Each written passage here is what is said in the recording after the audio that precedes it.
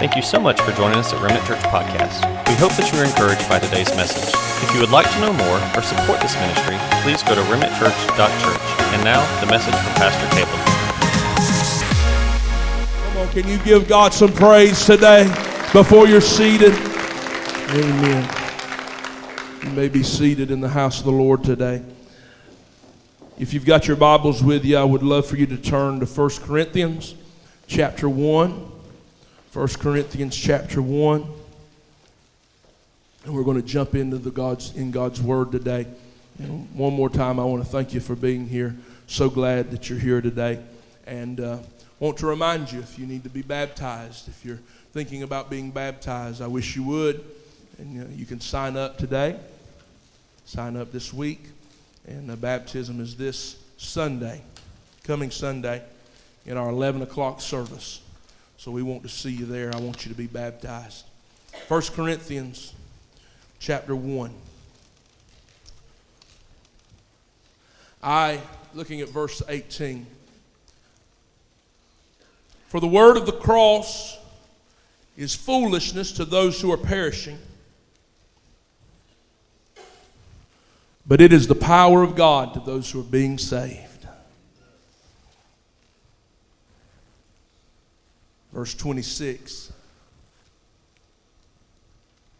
says, brothers and sisters, consider your calling. Not many were wise from a human perspective. Not many were powerful. Not many of noble birth. Instead, God has chosen what is foolish in the world to shame the wise. And God has chosen what is weak in the world to shame the strong. God has chosen what is insignificant and despised in the world. What's he talking about? Well, you go back to verse 18, he's talking about Jesus Christ and what he done on the cross. That was a foolish thing. Back then, it was not only a foolish thing to think that a cross or someone dying on a cross would bring some kind of victory or be anything good would be a foolish thing. It'd be like saying, verse 18, saying, for the word of the electric chair or the word of lethal injection. You've got to understand that what Jesus Christ done on the cross, a crucifixion, any crucifixion would be something that is shameful. As people or families would come into a city where there would be people hanging on a cross, the moms and dads would cover the children's eyes and say, don't look. It was a shameful thing. Do you understand? Nothing more shameful than a man hanging on a cross. Why? Because when you look at that cross, and that person there, you would just come to understand, man, they must have done something terrible. Something crime that had to be so heinous that only crucifixion would satisfy a demand for justice. And the writer Paul here is saying, God took a foolish thing. God took a shameful thing and turned it around. You know, the Bible says if those in authority would have known what the cross meant, if the authorities and powers would have known what Jesus was doing on that cross, if Satan would have known what was going on, Satan would never pushed the cross. He would have never took glee and joy in the cross. But can I tell you, he did not know what was going on that day. The people did not know what was going on that day. But God knew what was going on that day, and he takes the foolish thing and confounds the wise. Verse 28, God has chosen what's insignificant and despised in the world, what is viewed as nothing, to bring to nothing what is viewed as something, so that no one may boast in his presence. And because this is the way God has always done things, people may look at you and say, there ain't nothing special about him. There's nothing special about her. But he takes that which seems insignificant. He takes that thing which seems foolish. There's not many noble. Didn't we just read that? There's not many wise. But God takes pleasure in taking people like me and you and changing our lives. People, I don't know who I'm talking to this morning. I don't know if there's anybody in here ever messed up, any committed a sin. Probably not. Probably not in the 9 o'clock service. Probably not you, but probably your neighbor, the one sitting beside you. They've messed up a lot. They've sinned a lot. They've screwed up a lot. There may be somebody in here on the back row. I don't know who would say, I burnt some bridges. I had the worst. I was the black sheep in the family. That didn't nobody want nothing to do with me. Nobody could trust me. But one day, God got a hold of me. It's a foolish thing. Huh? It's a foolish thing. Don't make sense to the world, but God can take that which seems insignificant, something that seems like nothing, somebody who looks like a nobody, and turn them into somebody. I said he can take a nobody and turn them into somebody. But I can't brag about that I done it. So that no one may boast, verse 29, in his presence. It is from him that you are in Christ Jesus, who became wisdom from God for us, our righteousness, our sanctification, and our redemption. All is found in who? In Jesus Christ, and what Jesus Christ done for us. Everything. I just named 3 things that is everything. There's nothing that we're missing if Jesus is our righteousness. That means we're in right standing with God. That means I can stand before God and I don't have to fear. I don't have to worry. I know what I've done in my life. I know the mistakes I've made. I know the sins I've committed. But perfect love cast out all fear. And when I placed my faith in Jesus and what he done for me, he became my righteousness. He who knew no sin who became sin so that I could become the righteousness of God. He put his righteousness in me. I remember when I was a teenager, I didn't understand the righteousness of God, and God spoke to me one day, and I didn't even understand it then. It's not until later on that I would understand it. But I'd pray all the time, Lord, forgive me of my sins, cleanse me from my unrighteousness, and put your righteousness in my life. I'd say that over and over and over and over and over. Every time I thought a bad thought, I'd pray that over and over again. Every time I thought a bad thought, I'd pray that over again. Every time I'd done something that I thought was wrong, I'd pray it over again. I could pray it faster than anybody could pray it, say it better than anybody could say it. And one morning I rolled it off my lips because I don't know what I had done, but I said, Lord, forgive me of my sins, cleanse me from my unrighteousness, and put your righteousness in my life. In Jesus' name, amen. And the Lord spoke to me and said, I am your righteousness. I am I didn't understand that. I knew God spoke it to me, but I didn't understand it. Not until years later. And I began to understand some things I didn't understand about the righteousness of God. And the amazing thing that Jesus done for me through his finished work. I begin to understand that my sin doesn't make me unrighteous. My failures doesn't make me unrighteous. My condition doesn't change my position. He was trying to let me know you're never going to measure up. You're never going to be what I need. You're never going to be perfection in your own behavior. Therefore, I am what? I am what you are missing. I am the bridge that gets you from here to there. All have fallen short. All fall short, but his righteousness is that bridge where I feel like I've run out of space and I've run out of room and I've run out of talent and I've run out of ability and my performance isn't measuring up. He is my righteousness. He's my sanctification.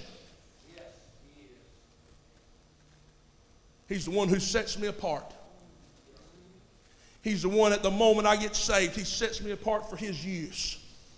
And then he continues, as my faith and focus is on him and what he's done for me, he continues it's just beautiful work of God. I begin to let go of things that I've been holding on to. Things, bondages, that something has to break. Let me tell you how it breaks. It breaks when you realize it already broke over 2,000 years ago. That the breaker has already broke everything that needs breaking. Come on, somebody. On the cross over 2,000 years ago. And he's our redemption. What's that mean? He means he bought us. He bought us. He redeemed us. With what? With his precious blood. Anytime you see redeemed, you need to think of a slave auction, because that's when Paul would talk about being redeemed. That's what he'd talk about. He'd remind us that we were a slave on the auction block of sin. He would remind us that we were slaves to ourselves. We were slaves to this world. And can you picture yourself today in chains, in bondage to this world, and you are going to be sold to the highest bidder? But Jesus shows up one day. Jesus shows up one day to the auction and says, whoa, stop all the bidding. I got more money than you got. And they say, well, how much money you got? Well, I really ain't money. You see, it's a different currency. It's a currency of blood. It's a currency of blood. Perfect, precious blood. And he said, I'm taking that one. They're mine. That one's mine. But when he takes them home, he doesn't take them home to be a slave. When he took me home, he didn't take me home to be a slave. He took me home to be a son. He said, them chains right there, you're never going to have to wear them again. Those stocks you're wearing, you ain't never going to have to wear them again. Where you've been, you ain't never going back to. But I thought I'm a slave. No. I'm making you a son. I'm making you a daughter. I'm putting my spirit down deep inside of you. I'm sealing you unto the day of redemption. I'm adopting you. You're my child. This is what Jesus done for us. But the way he done it seems foolish. How could a man go to a cross and die and that result in my victory? That's a foolish thing. Now, could you imagine 15 years from that event, you preaching and saying, like Paul, like the disciples or the apostles, this Jesus whom they crucified, he is not dead, but he is alive. Wait a minute, you talking about Mary's son? No. You think he's Mary's son. But I tell you, I've had a revelation. Peter would stand up and say, I don't care who other people say you are, but let me tell you who I say you are. And let me tell you who he is. He is the Christ, the Son of the living God. And the one you crucified, he is risen again. He is alive. Let me tell you what he done on the cross. He bore all our sin, past, present, and future. All sin that had ever been committed, all sin that was being committed, and all sin that would be committed. He bore it upon his body on the cross. And the Bible says when he died, sin died. Oh, they didn't see it. They didn't know it. But I'm telling you, God had a plan from the very beginning. When he died, sin died. And when he rose again, the Bible says if our faith is in him, we can walk in newness of life. That's a foolish thing.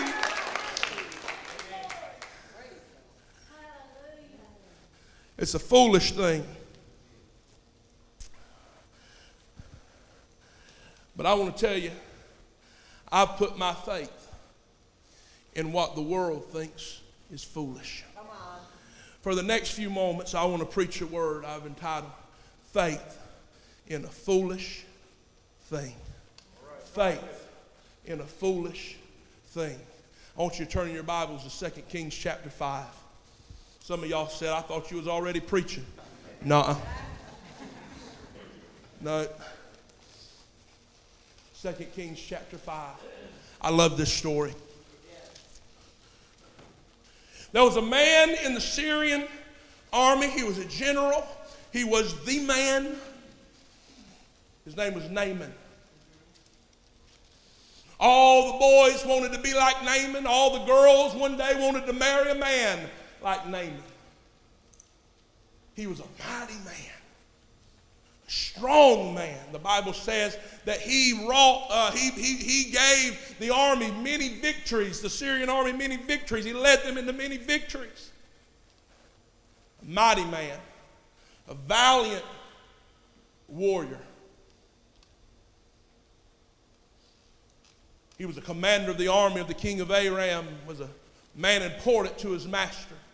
Highly regarded. People thought he was somebody, because through him the Lord had given victory to Aram. The man was a valiant warrior, but he had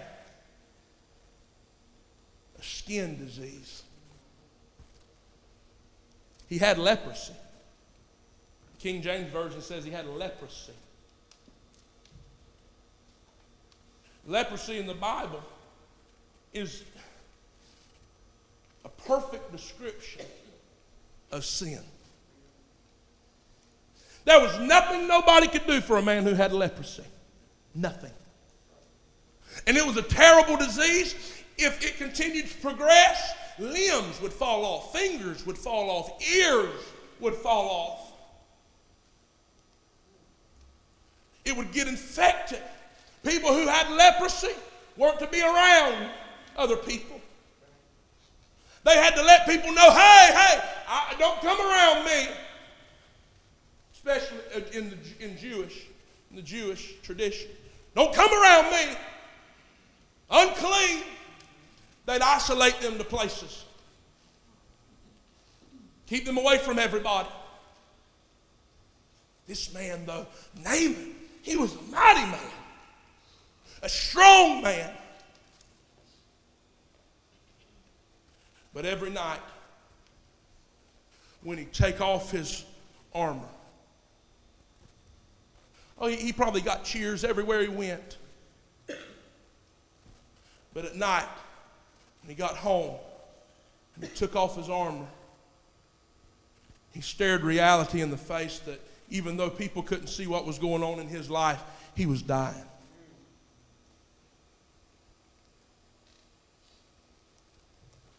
Oh, they thought he was somebody, but every night he faced the reality as he seen more scars and more sores.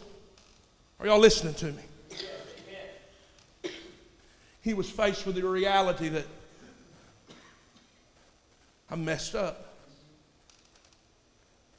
I got something that nobody can do nothing for.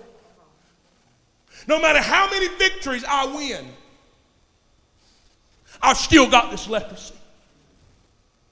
No matter what people say about me, no matter how much money I may have, no matter what title I have to my name, no matter how happy people think I am, I've got a disease that nobody can cure. I've got an issue that nobody can help me with. I've got a problem that nobody has the answer to.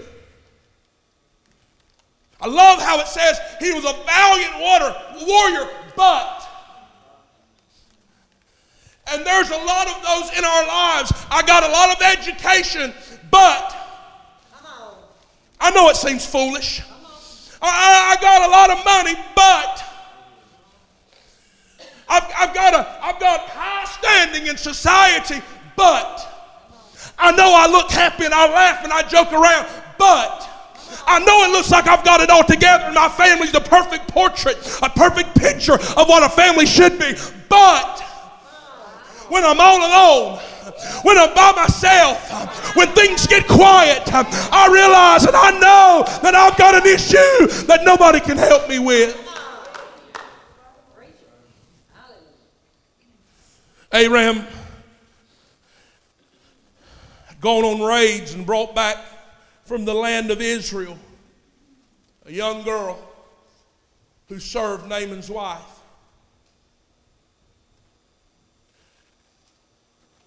This young slave girl who was brought out of Israel was a servant, a young girl.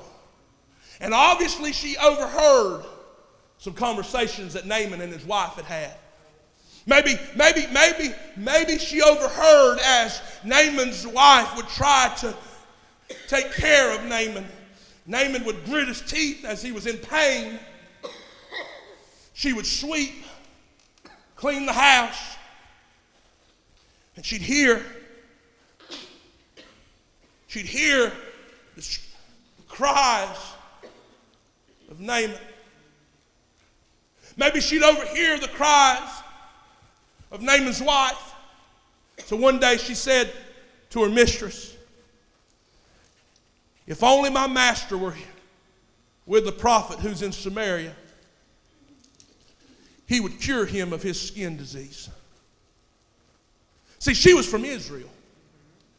And in Israel, they served the God, Jehovah. That's the God we serve, by the way. She was a stranger in a strange land with people who served a strange God, but she did not lose her testimony. This ain't even my message, but I want to take some time to stop right here and encourage you and exhort you in the Lord. Maybe you found yourself in a strange place. Maybe you found yourself in a strange predicament. Maybe you found yourself doing something that you would have never chose to do. But can I tell you, no matter what you're going through and no matter where you're at, child of God, do not lose your testimony. She spoke up and said, I overheard what's going on. But I know somebody. I know a prophet back in my hometown. And he knows somebody who can do something for you. He can heal Naaman. I know he can. How do you know it? This is a little girl. Because I've seen it. She began to talk about probably this prophet named Elisha. I've seen him do miracles in the name of God. I've seen him do miracles in the name of Jehovah. I've seen him heal people just like my master Naaman. I've seen him do it. And if he'll get to him, I said, if he'll get to him, he'll make him whole. He'll heal him. He can do something for him that he can't do for himself. So Naaman, now think about this, and I'm running out of time. Naaman went and told his master what the girl from the land of Israel had said. And I want to tell you, that is foolish. That is foolish. Here is, think about it, a general in the Syrian army listening to a little slave girl. Does that make any sense? He's got the best doctors at his disposal. He has a direct connection to the king of Syria. But here he is. This little girl says, I know somebody that can help you. And he goes to the king and says, excuse me, I hate to bother you. And I know this is going to sound stupid. Faith in a foolish thing. I know this is going to sound crazy. But I think there's somebody that can help me with my skin condition. Oh, yeah, who's this doctor? Sure, I'll make sure you get to him. Who is he? Oh, is he Dr. Halad over there? Is he Dr. Karstens? Not exactly. Who is he? How'd you hear about him? Well, you know that little girl, that Israelite, that little Jewish girl? Yeah? What's that got to do with anything? Well, that's what I'm getting at. She told me that there's a prophet. Yeah, a prophet. A prophet of who? I think his name's Jehovah. He's the God of the Israelites. And she said if I went over there and if he prayed for me, I'd receive my healing. Woo! I'm telling you right now, the God of Jehovah, the God of Abraham, the God of Isaac, the God of Jacob, the God of my mama, the God of my great-granddaddy, the God of my grandmama, the God of my family, that God is still doing miracles today. He said, okay, it sounds foolish, but I'll send you to their king. See, he didn't get it. Therefore the king of Aram said, go and I'll send a letter with you to the king of Israel. The king of Israel is not who he needs to talk to. Okay. Some of you got your hopes in politics. But they all going to let you down.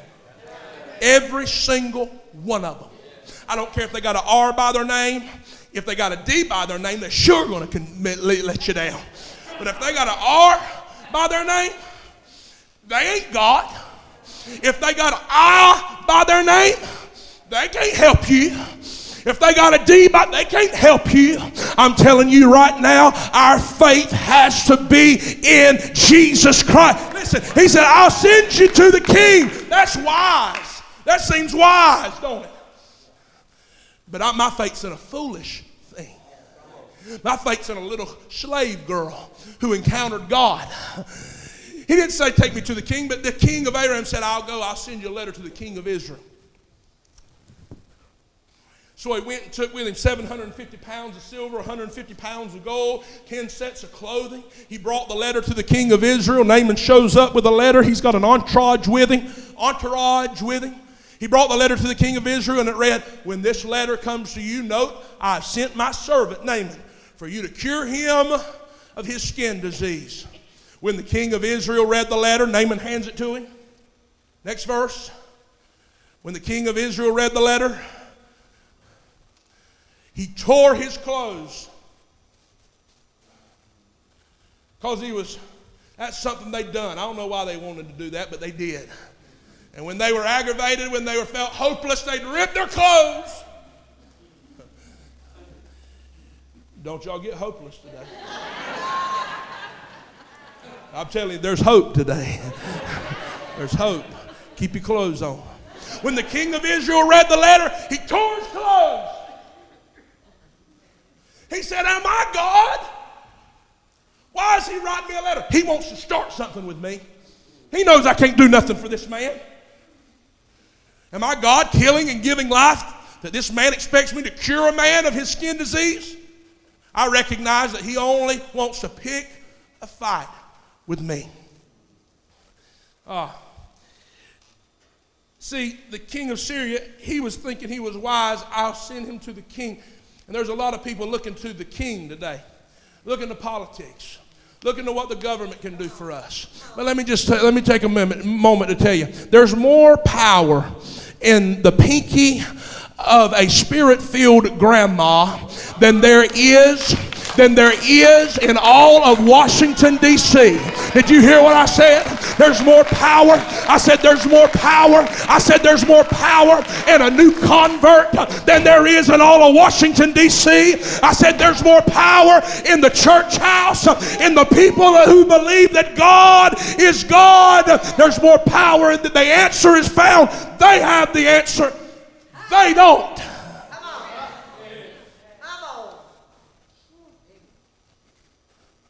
Another Trump bump ain't gonna help you.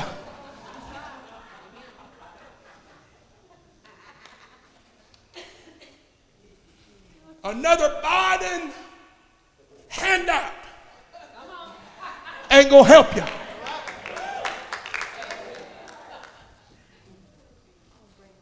But when my people humble themselves, anybody want to humble themselves? Anybody want to embrace the foolish thing? Huh?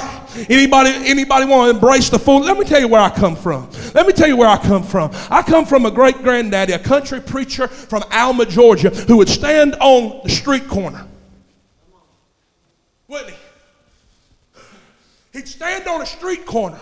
Oh, he had a church, a pastor. But he realized they wasn't all coming to his church. And he'd stand on a street corner, and his children was the praise team. And my mom would sing, and he'd stand on the street corner on a box, and he'd preach. And I'm sure people would come by and say, that's so foolish. I'm sure they looked at Cecil and said, Cecil Wheeler, you lost your mind. You've lost your mind. Got your kids out there in the hot sun singing. There ain't nobody listening to you. What a foolish thing. What an ignorant thing. And I'm sure there's many people passed by and thought that. But the alcoholic that day that heard the gospel for the first time and sobered up and got saved, he didn't think that. That woman who'd been married over and over and over and over again, and the man she was living with wasn't her husband, when she heard the gospel of love, I bet she didn't think that. I said, I bet she didn't think that. It looks foolish to the world. But to those who are being saved, it is the power of God. It looks foolish. Let me tell you something looks foolish. Joe, up. Open the door. Fast. Every time I look out here, I say, my God, that's foolish. That is foolish. I drive by here, I think, my God, that's foolish. I see him working, I think, oh my God, that's foolish. I think about things that God spoke to me, and I tell other people, and they look at me like I am foolish. But I'm telling you right now, God has always used the foolish things to confound the wise. Faith in a foolish thing.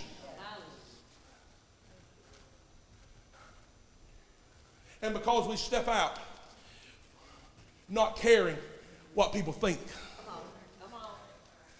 Not caring. We say things that sound foolish, but we say it anyway. We preach a message that people think is foolish, but we preach it anyway. Why? Because there's some people.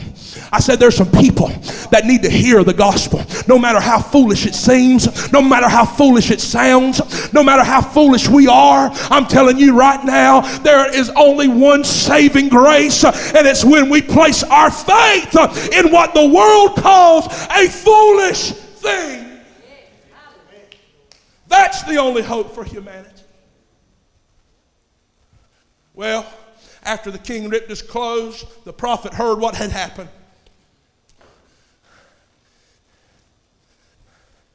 When Elisha, next verse, the man of God heard that the king of Israel had torn his clothes, he sent a message to the king. He said, why'd you tear your clothes? Have him come to me. Well, that was who he was supposed to go to. Some of y'all are still holding out that relationship's going to help you. That last toke, it's going to calm your nerves. That the last snort is going to give you just enough energy that you need. It's going to help you. Some of you have kept Budweiser open through this pandemic. You pop the top thinking that's going to help me. I need some time to chill. To get me through the day. You went to the king instead of going to the prophet. You keep on going to the king instead of going to the prophet. But hear me, now I'm going to preach my second sermon, my sermon from last week. He takes away the first to establish the second. God's getting ready to take away the things that you've been dependent on, the things you've been trying to hold on to, the things you think are going to get you through and get you out of where you're at. And I'm telling you, it will not. I'm telling you, you've been visiting the King, but I'm telling you, if you go to a prophet, there is a prophet in Israel.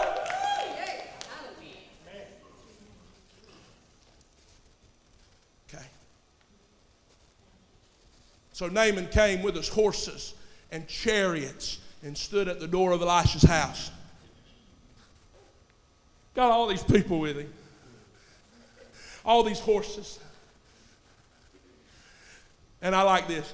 Then Elisha, he didn't even go out to him.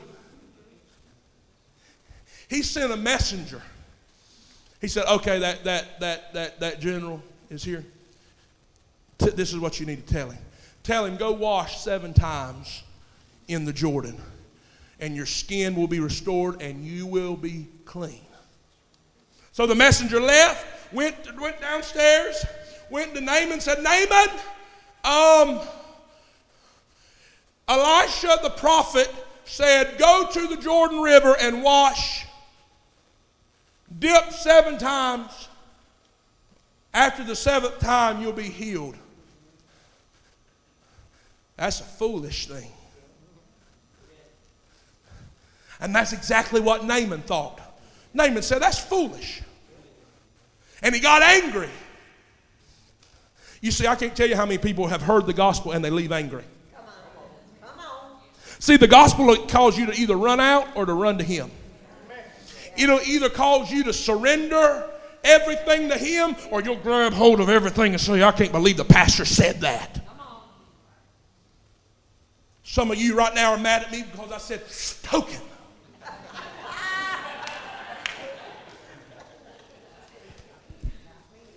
Get over it and give it to God. Naaman got angry, saying, I was telling myself, while I was riding over here, surely he'll come out to me. Don't he know who I am?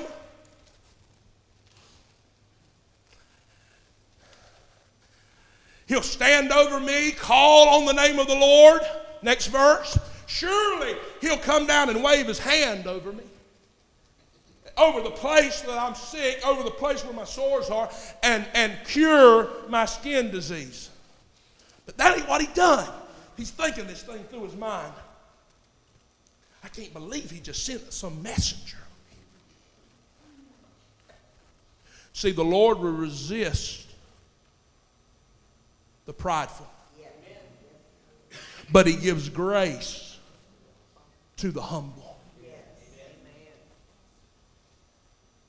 Then he said, and then he told me, next verse, he told me to go down to the Jordan. That's the worst river out of all of them. It's muddy, it's nasty. The Abana and Pharpar, now them are some rivers. Why didn't he tell me to go over there? You see, hear me, listen to me. Men are telling you today that the Jordan don't work.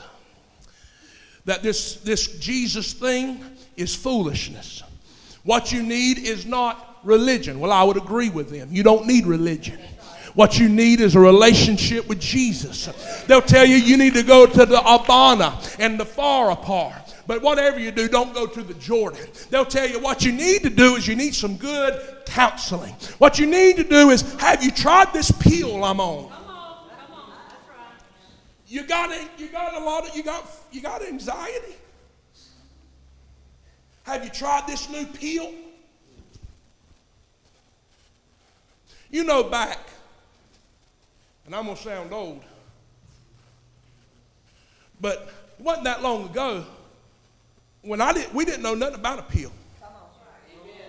And did you know my grandma lived to be 91 years old?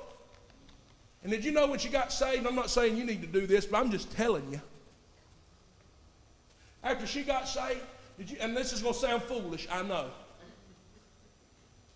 after she got saved when she was 19 or 20, she didn't take another pill. She didn't take an ibuprofen. She didn't take a Tylenol. She didn't, you know what? I bet someday she woke up and thought, I'm a little anxious. But she didn't go look in her bottle cabinet. Come on. And some of you thinking, I'll never come back to church here. Well, you may not. But at least you heard the truth. Because I'm telling you right now, you say, are pills bad? No, I'm not saying medicine's bad. I'm not saying medicine's bad at all. But I'm telling you, if that's the first place you run, if that's the first place you go to, I'm telling you, try Jesus. Try Jesus. Try Jesus. Because there is not enough downers and uppers to fix what's spiritually wrong with you. And that's the truth. But see, the reason we choose that is because that's nicer, cleaner. That's the Pharapar. That's the Abana. We don't want to go to the Jordan because that seems foolish. You mean I can call out on God and God will heal me? You mean I can cry out to the Lord? I can take my sin. I can take my mess. I've tried. Pastor, you don't know how hard I've tried. You don't know how hard I've tried to be a better husband. You don't know how hard I've tried to be a better wife. You don't know how hard I've tried to put up the drugs. You don't know how hard I've tried. I've tried, but Pastor, I can't do it. It just seems like something I cannot do. And now you're telling me, what you're telling me to do is go to a place, go to somebody I can't even see with my own eyes. Call on out on somebody that I can't hear.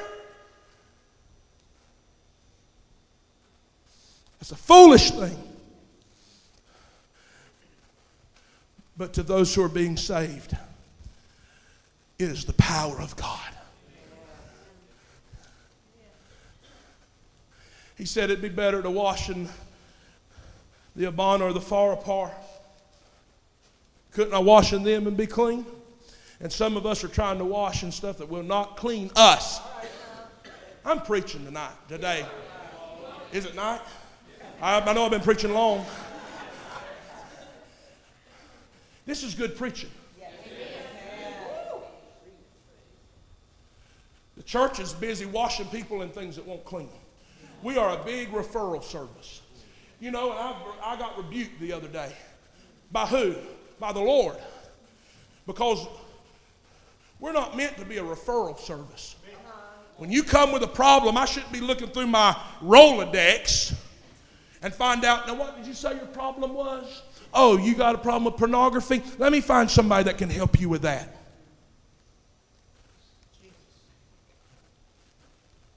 Yeah, they're in the J's. Jesus. Well, Pastor, I was wondering if you could help me with some counseling. I've got a drinking problem. I sure could. Let me look. It's in the J's. No. This is in the M's. Mighty Counselor. His name shall be called Mighty Counselor. Wonderful God. Mighty God. Everlasting Father.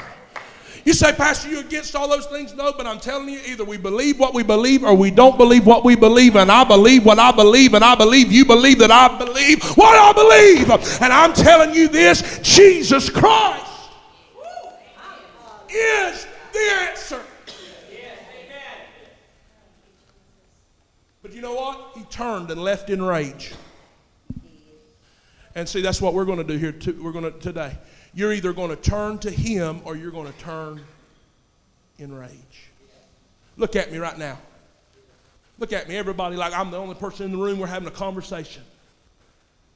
You're either going to turn to him or you're going to turn back. You're going to go back the way you're going. You're going to still try to clean yourself the way you've been cleaning yourself. Managing yourself the way you've always managed. You're going to try to cope instead of conquer. But his servant approached him and said, Naaman, my father, listen, we've come all this way. Don't turn around and leave. He said, if the prophet had told you to do a hard thing, a great thing, would you have not done it?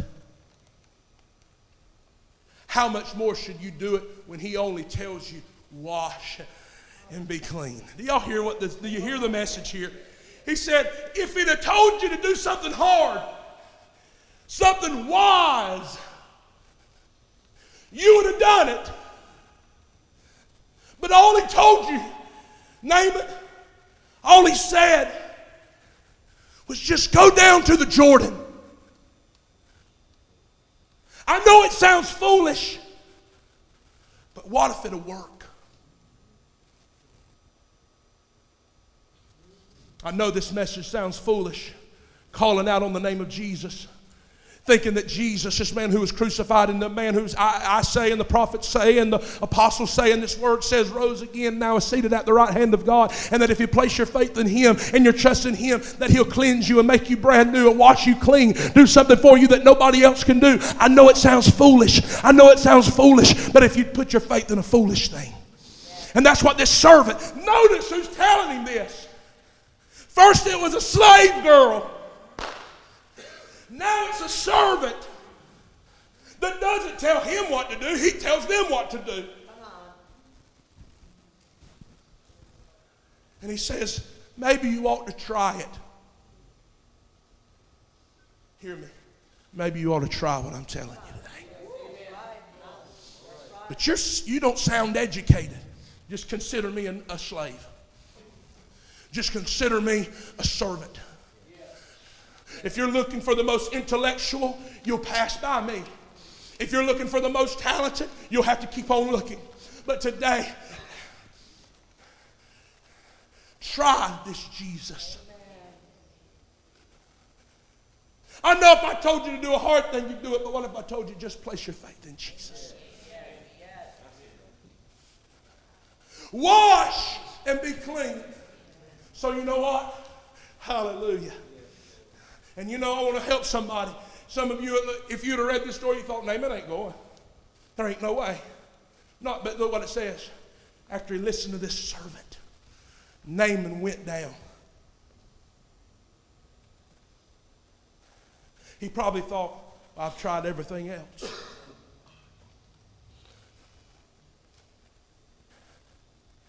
He probably took another look at his sores and thought if a doctor could do it, it had already been done. If money was the answer, it had already been done. If education and success in this world would bring about a change, it had already been done. I have nowhere else to go. Where's the Jordan? And he dipped 7 times. He got in there. He went down. And he come up. He probably thought, this don't make no sense. Dips again. He comes back up.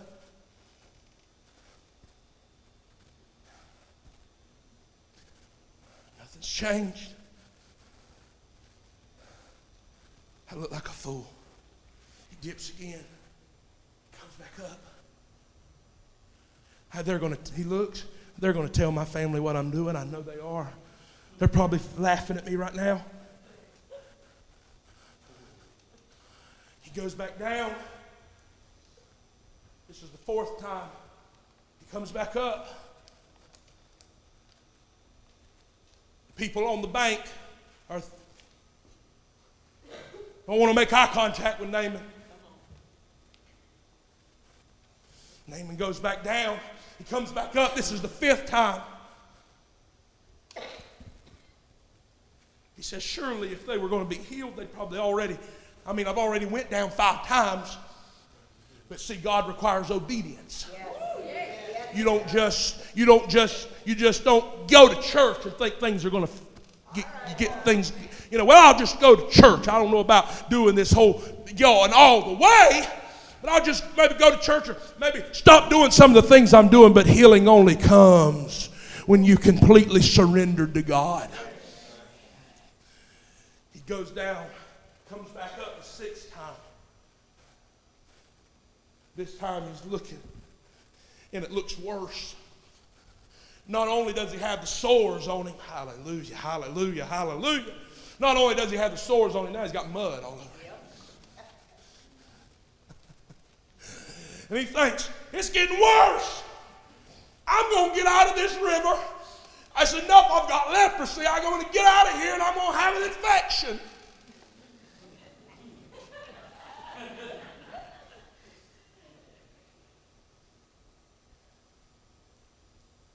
But he says, but I've tried everything. You know, I think that between that 6th and 7th time, there was probably some pausing.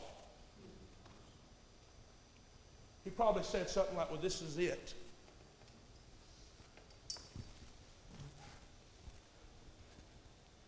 Jehovah! That's what they call you.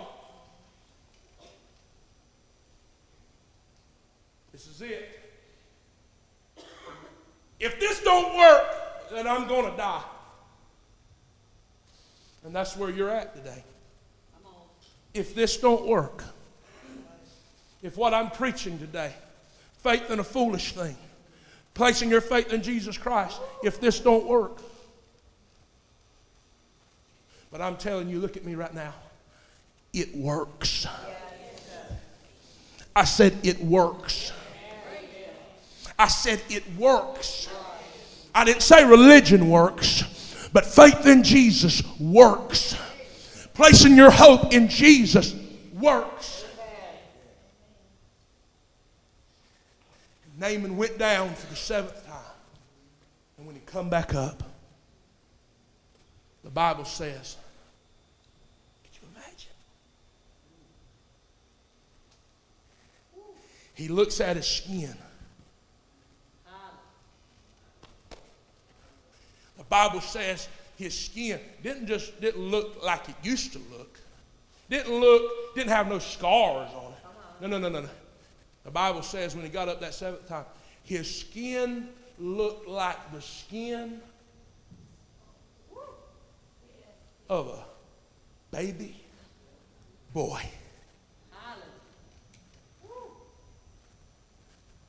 Why? Because the Bible says when you place your faith in Jesus, that you are born again.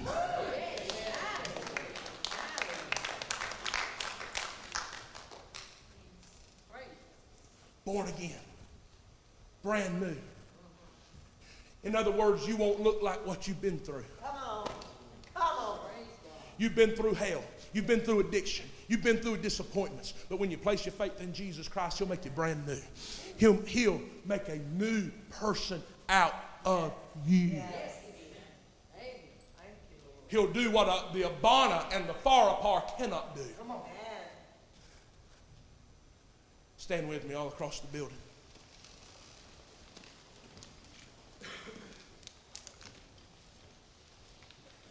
Now I want you to look real good at me.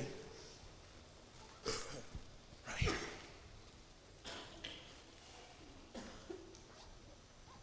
I want to ask you, have you placed your faith in Jesus Christ?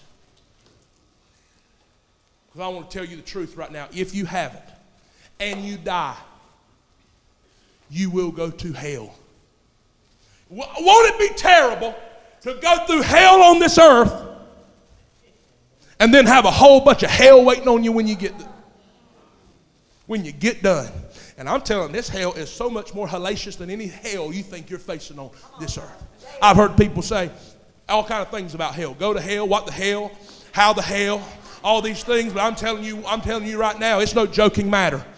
It's no laughing matter. It ain't funny. It ain't a question. The only question I want to ask you is, do you want to go to hell? Do you want to go there? Some of you are trying to get through this life. I don't want to paint no picture that once you get saved that things are perfect.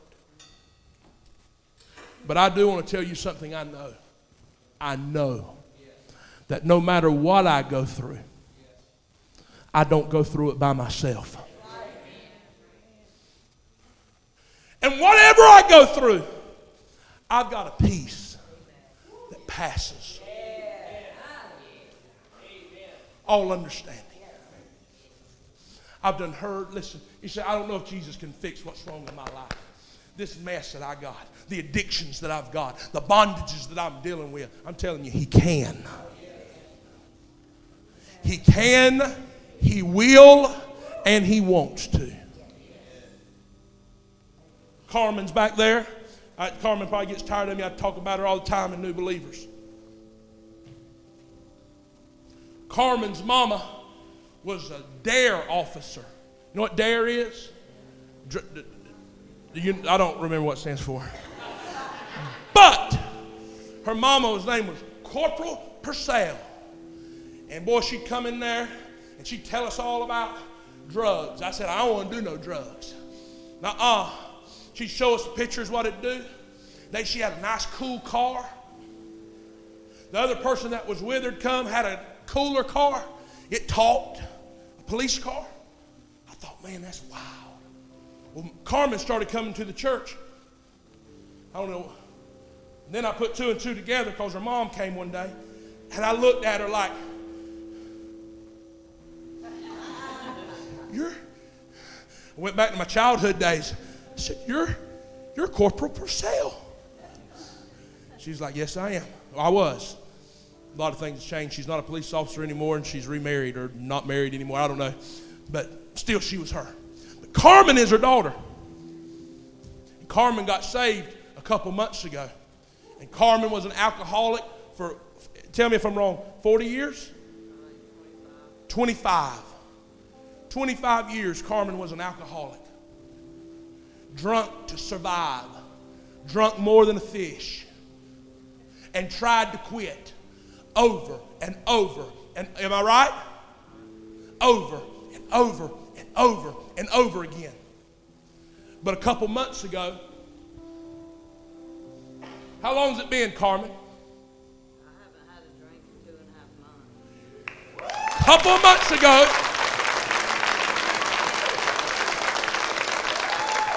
Carmen got saved at the Move. Wasn't it at the Move? We gave an altar call. She came down, and God radically changed her life, saved her soul. And what she tried to do for 25 years, God done.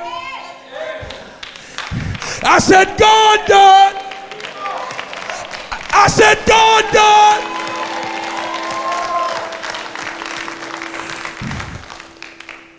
Just like that.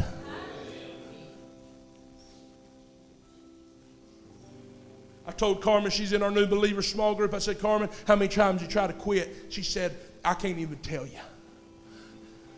I said, then how'd you quit? I said, what's the difference? She said, Jesus.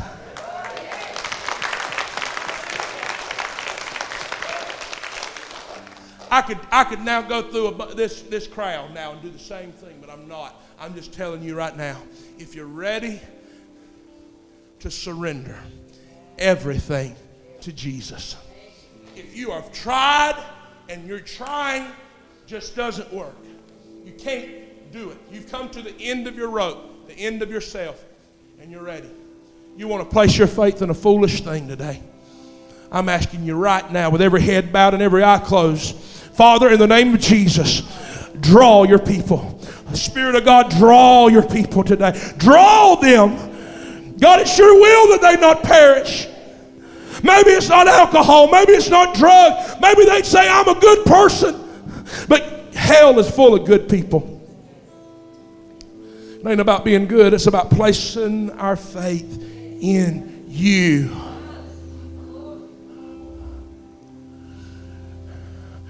Right now, church, with every head bowed and every eye closed, if God's dealing with you, if you feel God speaking to your heart right now, if you feel God moving and tugging at you right now, and you're ready to give your life to Christ, you say, I'm tired of fighting. I'm tired of struggling. I'm tired of battling. I cannot do it myself. I want to make Jesus my Lord. I believe that He died for me, and I believe that He rose again for me, and I want to accept Jesus today. If that's you, would you come down here to the front and let me pray with you? Come down right now. Step out.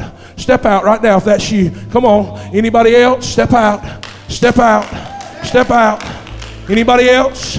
Anybody else? Look at me. Look at me right now. Look, everybody look at me right now. Look at me right now. Make sure. Make sure. You say, well, I'll do, I heard what you said. I like what you said, but maybe next time. Here's the problem. You don't know if there's going to be a next time. And you can't come to Jesus on your own.